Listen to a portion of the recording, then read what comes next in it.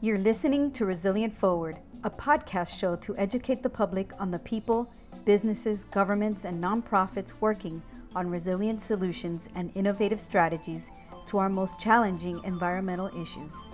I am your host, Irela Bagué. A Florida native and environmental advocate, I have seen firsthand the impacts of climate change and its effects on our economy. We hope that you'll enjoy this episode and learn something new about the fight against climate change in our path towards a resilient future.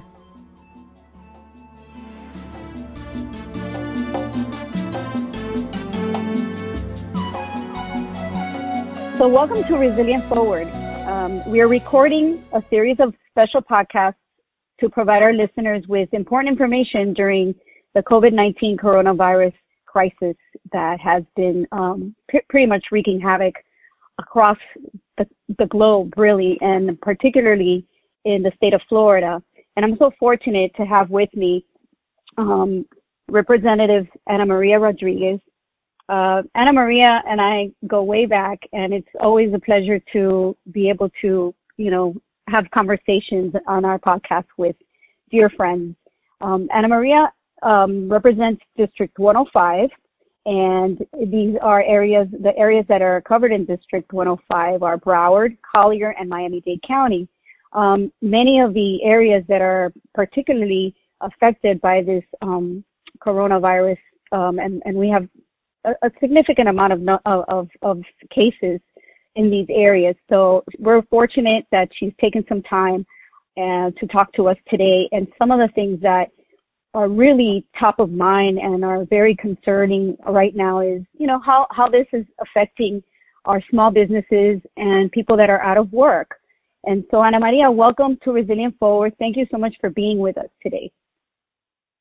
Irela, thank you so much for inviting me to your show today. And I just want to tell everyone, that as my grandmother would tell me, this too shall pass. As a community, we need to try to stick together, be positive, and do what's necessary to get through it. And so I'm very optimistic, very hopeful that this will pass and then that we're going to get through this hopefully sooner rather than later. So thank you again for inviting me. Absolutely. And thanks for sharing with us during this very difficult time. And, it's always good to be able to talk to folks and really reassure them that, again, yes, as you say, this too shall pass. And we coined our podcast with Resilient Forward precisely because resilience is all about, overcoming adversity. And certainly this is probably one of the biggest adversities our communities across the country are facing. So with that said, and I know that the state is taking many actions as well as the federal government to help small businesses. So what is Florida in particular doing to help small business owners in response to the crisis right now? Well, that's a great question. Actually, as of last week, Governor DeSantis activated the Florida Small Business Emergency Bridge Loan Program, which is in place to support small businesses that have been impacted by the COVID-19 virus. The Bridge Loan Program is managed by the Florida Department of Economic Opportunity, which is also known as the DEO. And what they're going to be doing is providing short-term interest-free loans to small businesses over the next few months. The application period actually opened on March 17th, and it's going to run through May 8th. And so basically what people need to do is go online and apply for these funds, which the state has allocated up to $50 million for this program, which is a considerable amount of money, for the businesses to apply for. I'm happy to share the website if you want me to go ahead and Absolutely. do that now. Absolutely. Let's do it. Sure. It's www.floridadisasterloan.org. And I'll repeat that. It's www.floridadisasterloan.org. Great. And so, having said that, and it's great that there's some funding available. How, and then this is, right now the difficult thing always is like getting through all the paperwork and everything. Is the process, somewhat easy? Is it, or are there folks, that can help some of these small businesses. Some of them are mom and pop shops, and, in Little Havana and different places, and it's sometimes a struggle getting through the government process. So I'm assuming that there's more of a streamlined approach to this because we're in this crisis. Yes, actually, the process has been considerably streamlined, and the approval process takes no more than 3 days. So you would have an answer as an applicant within a very short period of time. We are sensitive to the fact that a lot of people are in a very, very difficult crunch right now. And so we've tried to make this process as streamlined as possible. Basically, just, to give you a high level overview of some of the eligibility criteria, it must be a for-profit business. Not-for-profits obviously cannot apply. Privately held small businesses that maintain a business place of business in the state of Florida, and it must be located within. It says here, I'm just reading it. Be located in a designated disaster area. Eligible Florida counties per Executive Order 20-52 are basically all counties. So any of our 67 counties are eligible to apply for this resource. And this was actually established. The company had to have been opened prior to March 9th. So let's say you just opened a business in the last, couple of weeks, you would not be eligible for this. So your business had to have been established, obviously, before this crisis occurred. Right. And because you're the district that you represent, we do have Miami-Dade and Broward County with mayors that have enacted more stringent executive orders with regards to closing of restaurants and gyms, even though the governor has done that as well. But I think that there are even some cities within Dade County and possibly Broward, I believe, that are on lockdown already, that, even all the small essential, other than essential businesses, like doctor's offices and so forth, are pretty much closed. So now more than ever does this assistance really become, important for folks to know about. Also, I think there's the reason, I've heard the president talk about it and the governor as well, is that the message to these small businesses is, get these loans and try to not lay off staff and particularly, staff of small restaurants and, even, the small businesses that we frequent every day in our lives. Yeah, and that all works together, Irela, with a lot of what the federal government is mandating now in terms of evictions. For example, we're seeing evictions have now been postponed for 60 days. So a landlord cannot evict a tenant, for example, for non-payment for the next 60 days.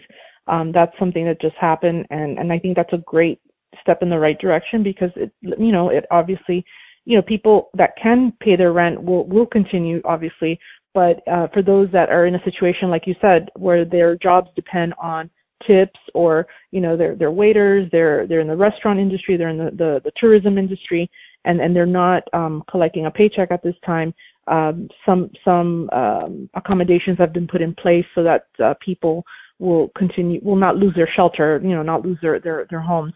And I also believe that, if I'm not mistaken, either Fannie and Freddie or FHA have also put a 60-day basically grace period so that people who default will not get put into foreclosure and not lose their homes, which is a tremendous relief for everyone out there who's going through the situation right now.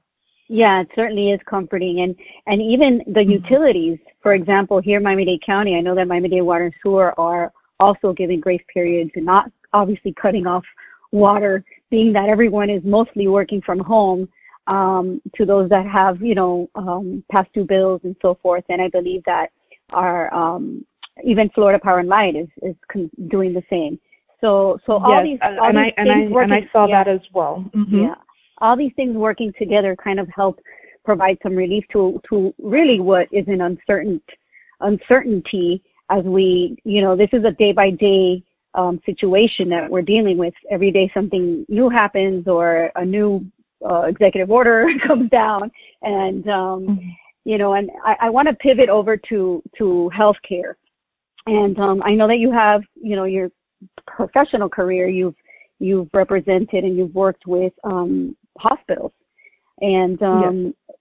and I know that there's a certain amount of strain on obviously our healthcare professionals, which have to be put on pedestals right now because they are our front lines on this crisis and dealing with very difficult scenarios. What message can you provide the public as far as how critical it is to, stay home and not spread because of the strain it puts on our hospitals?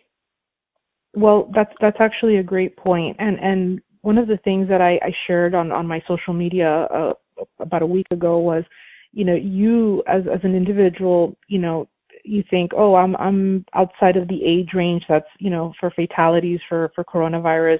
I'm young. I don't have any symptoms. I feel great. And so you continue living your life as usual with this mindset that you're not, going to get sick, that you're not going to end up in a hospital bed. And yet, all of us, no matter what our age is or no matter what our current health status is, we could all be potential carriers of this virus. And so what happens is, like I know your mom and my parents, and we're all, my parents are in their 60s, early 70s, and my mom's in her 60s, my dad's in his 70s, and the last thing I would want to do is inadvertently, get the virus from someone, not know that I have it, and then give it to them, and then put them in a compromising situation, and then of course put them in a hospital setting. So I think all of us have to be collectively very cognizant and very, just be conscientious of this is not about you. It's about the people that you could give it to that could, end up in the hospital setting. Right. And so, it's an exponential Yeah. thing because, you Exactly. can come into contact with a number of people, expose them, they expose others, and this is how we spiraled into the situation to begin with, sadly. But there's things that we can do, and just listen to the CDC guidelines. I mean, it sounds silly that washing your hands can save lives, but it's so true. And practicing social distancing, which I've been doing for the past, since last Monday. So it's going to be a whole week that I've been inside. I only go out to walk my dog, but staying inside, you're basically saving lives because you could be a carrier because of this virus is so invisible. You could have it not and because symptoms. Yeah, exactly, and it's highly contagious. It's one of these things that it's like I don't know how many times, 5 or 6 times more contagious than the flu, like the regular flu and other things. So the fact that we're being told to shelter in place, stay home, don't go out unless you absolutely have to go out. I think it's really important for people to listen and to follow those instructions because it will pay off in dividends, and it will flatten the curve if we follow those instructions. And so all I can say, Irela, is that I've basically organized my entire house already being home all these days. Obviously I'm also working from home and my children are not in school. I have a kindergartner and a first grader. Wow. So I've been spinning a lot of plates these days, just trying to keep everything, all the trains running on time here at home.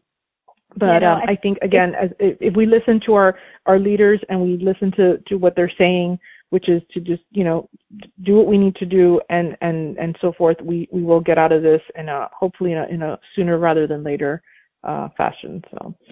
Well, because you mentioned, you're a mom, you're of 2 very young children. Let's talk about that for a second, because I think that it's nice to give folks, the perspective that our elected officials are also real people with the same issues that we're all dealing with. And, how from your perspective as a mom and dealing with this new reality of online learning, how's that going actually? So it's actually going really well. The children really enjoy the online learning. Sometimes they get a little bit distracted, but that's normal. They're still little, and any little thing comes by, and they want to get up from the desk. But the good news, I feel, is that our education commissioner, Richard Corcoran, basically decided to not count the SAT exams for this school year. I think that takes a tremendous burden off of parents and children who are basically in the process of preparing for this exam that was going to be happening in the very near future. So now that they don't have that pressure on them, that added pressure, they can actually focus on the joy of learning and really just learn for the sake of learning and not, preparing for an exam, which is, it is what it is. Like we basically, that's what we have to do. We have to obviously measure our children's progress, collectively through this examination process. But I think kids really enjoy learning just because it's what they like to do, and not because they're preparing for an exam. So I think the silver lining is that we don't have to have that exam this year, and that's a big load off of everyone's chest. Yeah. Right. It certainly is, and especially for kids are kids are very resilient, and if we watch them, they adapt so well, especially when changes like these come and they have to stay indoors. And speaking of staying indoors, how do you keep them recreationally? How do they they can't go out to the playground and play around and run around. So are there any tips for parents? We're not letting them go to the community playground, which we have one here in Doral where we live, but we are letting them play in our patio. We have a patio on a lake. It's very pretty, but it basically lets them go outside, get some vitamin D, kick the ball around a little bit, and then they come back in. But in terms of going out to a playground where there could potentially be virus inadvertently on another child could have taken it to the playground, we're really strict about that. So it is good to go outside. It's good to let them get some fresh air and get some sun, but not in a setting where they would be with other children who could unfortunately may be carriers of the virus. Right.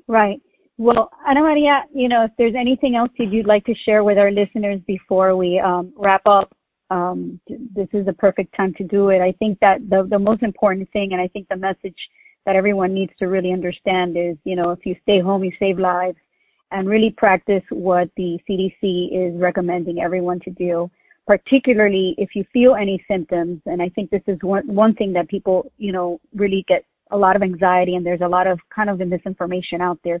If you feel any kind of symptoms, call before you go, because you're adding an additional burden if you show up in an emergency room, if you, get in line for testing without even understanding what the, criteria is and so forth. So I think information is very important and people need to stay informed. Yes. And to your point, if you check off all the boxes in the, symptoms list for coronavirus, there is a drive-through testing site at the Hard Rock Stadium in Miami Gardens. And my understanding is that there will be another testing site opening very soon at Marlins Stadium in the city of Miami. So, obviously, either location, depending on what's closer to your home, wherever you're at, would be a good option. And these sites you should get the results within I guess about an hour or a couple of hours. So that's very reassuring. If you have symptoms and you think you may be a carrier, get yourself checked at one of these locations. But if not, as Irela just said, if you don't have all the symptoms, or if you're feeling just a little bit off, try not to overcrowd the emergency rooms, because there may be people who are very, very sick who may need that. But if you're feeling well, for the most part, just stay home and try not to interact out in public. And just call your doctor. I mean, it's as simple as that. Exactly. Your primary care physician can probably go through the checklist with you to determine what the best course of action is.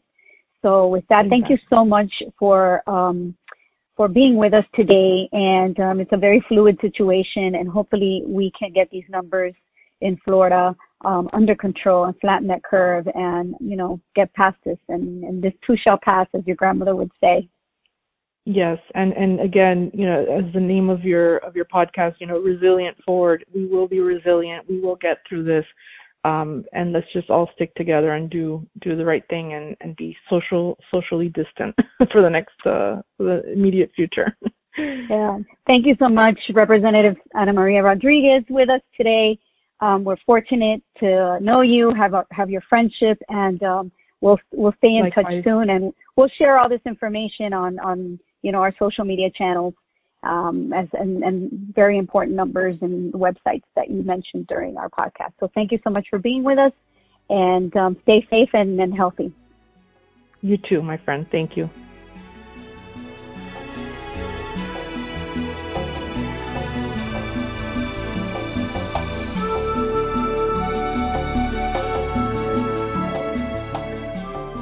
Thank you for listening to Resilient Forward.